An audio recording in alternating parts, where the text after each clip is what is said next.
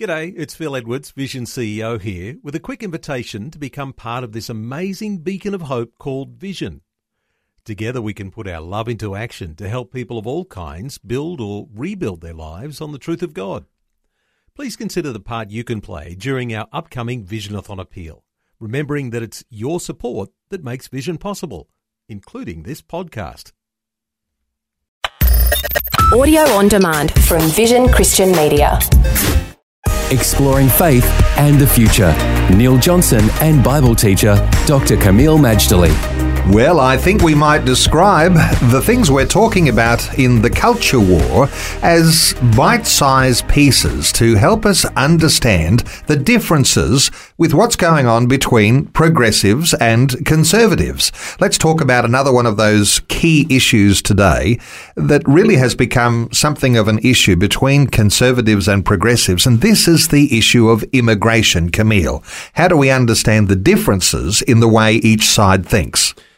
Simply put, Neil, from the left-leaning progressive side, they view immigration as something that is to be fully embraced to the point of basically if people get on the boats or get on the planes and they want to stay, they should stay. In other words, as one placard in Sydney put it, let them land, let them stay. So it's unfettered and seemingly unvetted immigration. On the other side, the traditional values conservatives, or as one person put it, we called cultural conservationists. We believe in immigration as the voice, but it also says we want it controlled and sustainable. Those are the two positions in a nutshell. But I might also add, it appears that a century ago in the United States, they were having people get on the boats and come straight to America without even passports. My grandfather may have been one of those. Even the ship Titanic, we think of it as an ocean liner for a cruise, but actually the Titanic, from what I can tell, was a migration ship that had, of course, a luxury component to it. So if this was the case that migration a century ago was, you all come down, why was it so successful back then, but it's problematic today? And my guess is this. Back then, people came to the U.S. or to Australia or to any other Western country because they actually wanted to work. And the jobs were available. And furthermore, they believed in melting pot. If they came to work in the United States with the intent to stay, they were going to become Americans through and through. They bought into the system. That's very different to the multicultural mindset that we have today. Kameel, it's all very well to think about everybody mixing in together and getting on well, but because of cultural and religious differences that come from different nations, there's clearly not an easy mixing together. Is this one of the issues when we are debating and talking through these issues of immigration and the positions that both sides might take?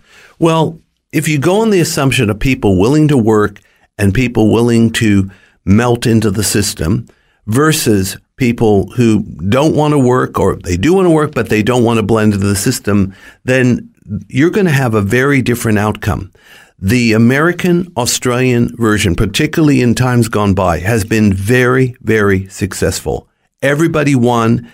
Everybody became one big happy family. I know there's exceptions, of course. And I know that some would talk about racism and what have you. But by and large, it couldn't have been too serious a problem because people still kept coming, regardless of how they're treated. And I know there was a maturing process as well involved. As migrants came in, there were the jokes and the slang and the lingo and what have you. But that has really fallen away over recent years. So back to the point, migration is good. And I believe everyone agrees with that. It's how you handle it. And not only the criteria of entry, but what happens once they land. Once those policies and the culture have accepted a good position, then we can be back on a winning streak yet again. Faith and the Future with Neil Johnson and Dr. Camille Majdali from Teach All Nations. For more from Dr. Majdali, including books and DVDs on prophecy, Bible commentaries, plus today's and other episodes of Faith and the Future, go to vision.org.au. Thanks for taking time to listen to this audio on demand from Vision Christian Media. To find out more about us, go to vision.org.au.